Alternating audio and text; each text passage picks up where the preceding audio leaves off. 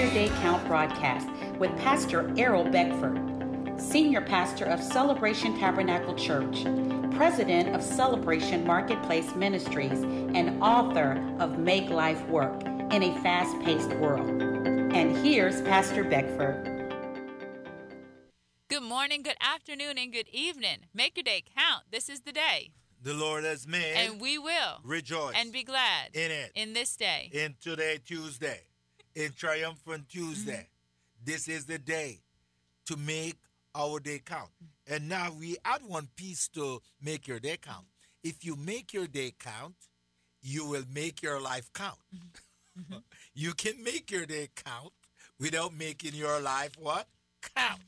So as I'm making my day count, I'm making my life count. So I'm going to live a very productive life when? Today, in the name of Jesus. Yesterday, man, we were on a roll. We were almost run out of time. We need more time.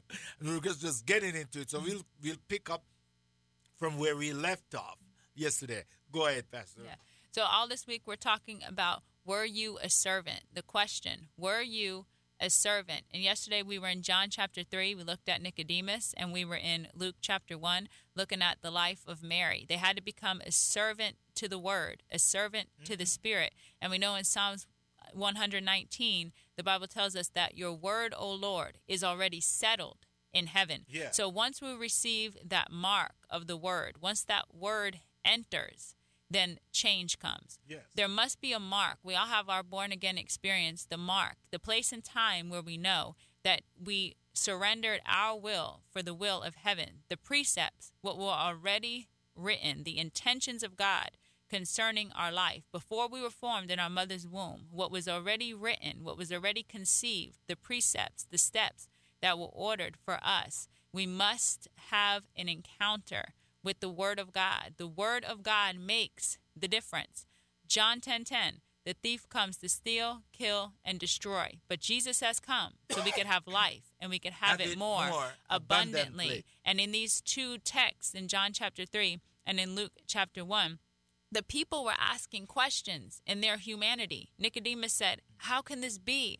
How are you doing these wonders? We know. And it was only him that came, but he was speaking on behalf of we. So there were secret conversations that were going on between the Pharisees and such. But he was the only one bold enough to ask the question directly to Jesus. It says that he came by night for fear, but he came anyway. He did it afraid. Right. And he came and he spoke to Jesus and he says, how can this be? We know that you're of God because we're seeing wonders unfold right before our very eyes. And all of our academic knowledge can't do it.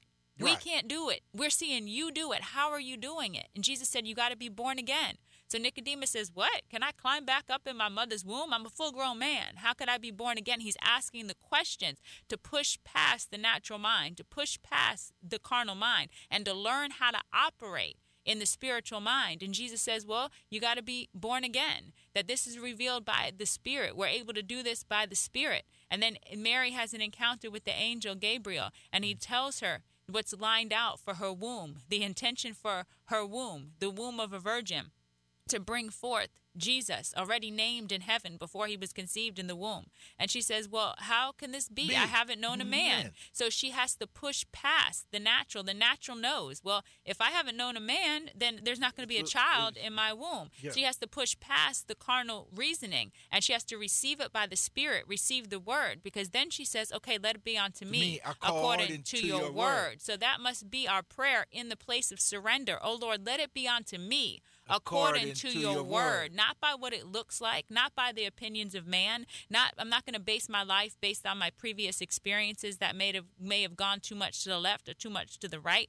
Let it be unto me right now, according to your word. Let it be unto me this day, according to your word. Your precepts, what you have already laid out for this day, the precepts, the pre-steps that you have lined out for me for this day. Let it be unto me according to your word, even though my mind might not be able to figure it out. Let me boldly operate. Let me take the authority that's been given unto me to do what you have sent me in the earth to do. According to your word, which is already settled in heaven. Now, notice this morning, John 6:63, because Jesus told Nicodemus that this will happen by the Spirit. And the angel told Mary, this will happen by the Spirit. So we have to understand. Let's try to understand the Spirit. John chapter 6, verse 63. Yeah. It is the Spirit who gives life. The flesh profits nothing. Yeah. The words that I speak to you are spirit. And they are life. So the word is what? Spirit. The word of God is what? The Spirit. And that is the Spirit produce what? Life. So therefore, the word produces life. Now look at Hebrews, because Hebrews chapter 4:12 support John chapter 6:63. And we're just having some deep study here this morning from yesterday, because we need to be a good servant. All right. Hebrews chapter 4, verse 12. Yeah. For the word of God, 4 verse 12. Yeah. For the word of God is living and powerful. Yeah. And sharper than any two-edged sword, piercing even to the division of soul and spirit, and of joints and marrow, and is a discerner of the thoughts and intents of the hearts. So the word is living. The word is the Spirit. The word is God. The word is God. Oh, this is so awesome when we understand. In the beginning was the Word, and the Word was with God, and the Word is God. Look at John. He said in the John 1:1, because in order for us to become a good servant, we gotta. I gotta wait for a call. Well, read the Word. When you have an encounter with the Word, you become. He says, "Love one another as I love you. Go out, do good to those." When you have an encounter with that Word, you'll do it. John chapter 1, starting at verse 1. Yeah. In the beginning was the Word, and the Word was with God, and the Word was God. He was in the beginning with God. All things that were made through him, and without him nothing was made that was made. So, in him was life, and the life was the light of men. So that's the encounter. I want to have an encounter with God. We'll have an encounter with the Word. I want God to speak with me. Then let the Word speak to you. The Word is what it is. It's not dead. Hebrews just tells us that the Word is life, is spirit. John just tells us the Word is life, the Word is spirit. And we see two examples, Nicodemus and Mary. They both have to come into understanding that the Word of God produces the Spirit. And the Word in Hebrews chapter 4, verse 12, the way it describes it, it says it's sharper than any two-edged sword, piercing even to the division of soul and spirit. So there's a fine line there between the soul and the spirit. And a lot of times people interchange the words and such, but they're two separate things. The soul, that's our mind, that's our emotions, that's our thoughts. But the spirit is the part that came from God. It's the one that craves the things of God. The spirit man, it's the one that can see in the invisible realm. The spirit man is the one that can see in the invisible realm. So there's a lot of things in our life that good advice or good counsel can't solve. No. Wisdom from the world can't solve it. No matter how many people, how much money was spent, what their degrees look like, there's just some issues that they can't solve, that they have no solution to. But when the Word of God gets into the cracks of that thing, it's able to seal up the foundation to build anew. So it's by the Spirit of God that true wholeness comes. Yes, can God use people, the words of people? Of course, but they must be matched up with the words of God. It's by His Spirit that brings forth change. I know people that have had different therapists and such, shut them down. They went out of business and the person still has the problem. So it's by the Spirit of God. It's by His Word. His Word can get to that place where it could divide the soul from the spirit so that we're able to see, am I operating in my emotions, which is of the soul, Am I operating by the Spirit of God? Because it easily gets wish-washed back and forth. People have whole church services desired just to appeasing the soul, having people all up in their emotions. But Yes. there's no change by the Spirit, and that's evidenced by how their life is conducted the rest of the week. Yes. So it's by the Spirit that brings forth change. The Spirit of God, not what's going on in our emotions. That's why we boldly must say each and every day, I do not go by what it looks like.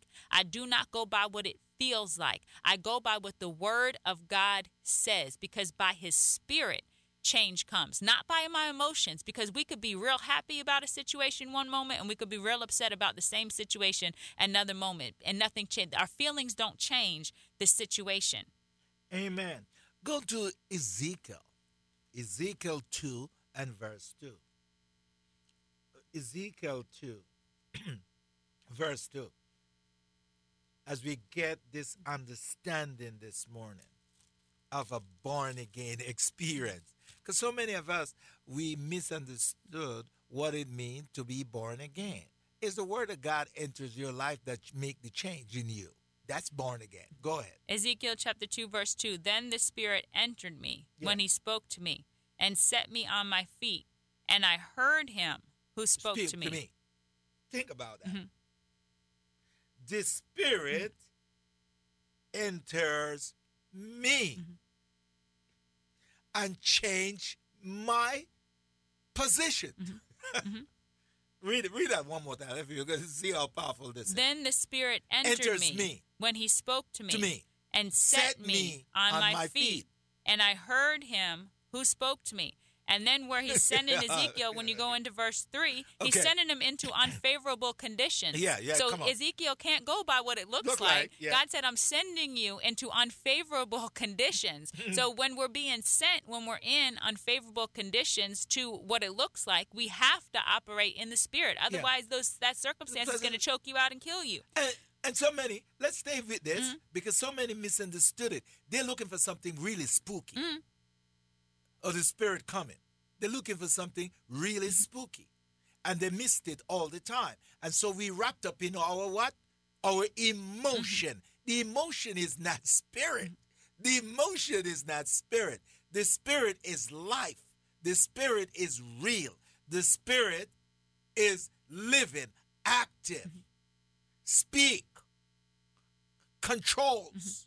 When we submit, directs, teaches. The Word of God teaches me to do what is right. So the Word contains the Spirit. So when the Word enters me, it changes my position. And I will hear now. You see, if you just read it, so many times I read a word before and I don't hear a thing. But when I have an encounter with that word, when it really enters me, enters my heart, then it changes me. I start to hear, wow, I need to do this.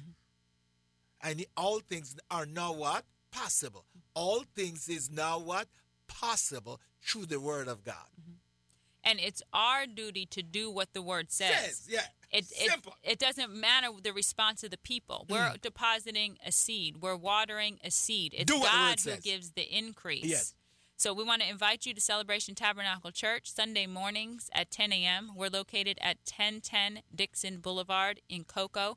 Come on out, visit with us. You could also go to the Celebration Tabernacle Church Facebook page where we have our services archived, so you can scroll on down and preview before you come and visit in person. Make your day count. Thank you for tuning in to the Make Your Day Count broadcast with Pastor Errol Beckford, Senior Pastor of Celebration Tabernacle Church in the beautiful city of Cocoa.